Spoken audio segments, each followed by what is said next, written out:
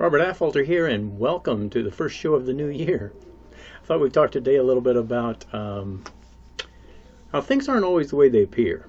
I was on my way to the office last week, and a car was stuck right outside the building. And the snow was obviously what was keeping it from going. And the front wheels, front wheel drive, and the front wheels were just spinning, and this guy was behind it trying to push. And there was a car right in front of it. Now, wow, if those tires catch, and it's going to plow right into the guy in front of him. But before I could get to it, I was walking to my office, and before I could get there, the front car left. And so that gave him room to get out. And the rear guy was pushing and pushing, and he got, maybe a couple of feet and stopped and said, well, back up and we'll try it again. So they backed up a little bit. And I was tempted to try to push also, but I was carrying my computer. I had my computer bag in one hand.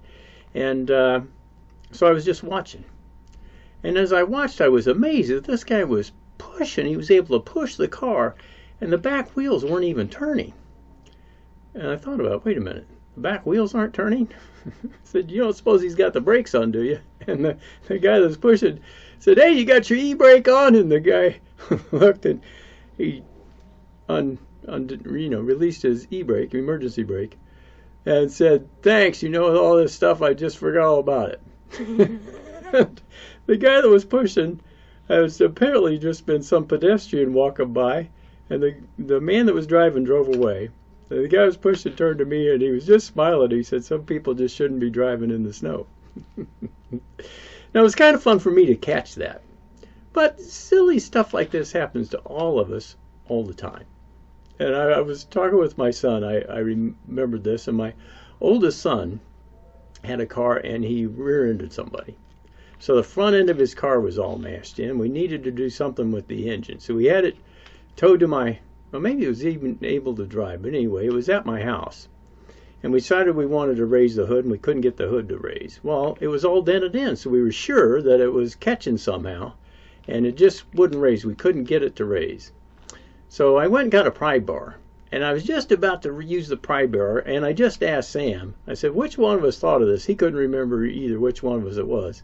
But one of us, right before I was about to use that pry bar, one of us thought, did we release the inside hood release?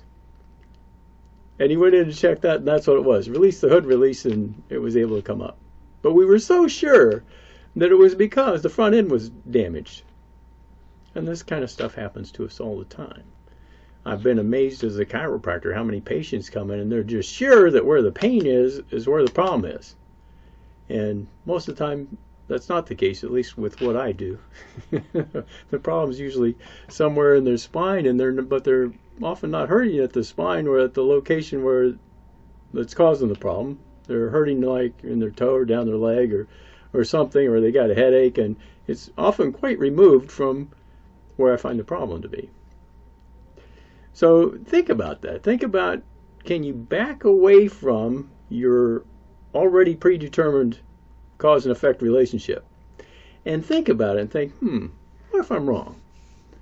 What if I could look at this with a different set of eyes? Or if you just get somebody else to look at your problem and say, what do you think about this? And sometimes that's just the breakthrough you need. Even if just asking the question, having somebody look at it may make you think of something different. All right, Robert Affolter, helping you have a wonderful life. Thanks for watching and listening.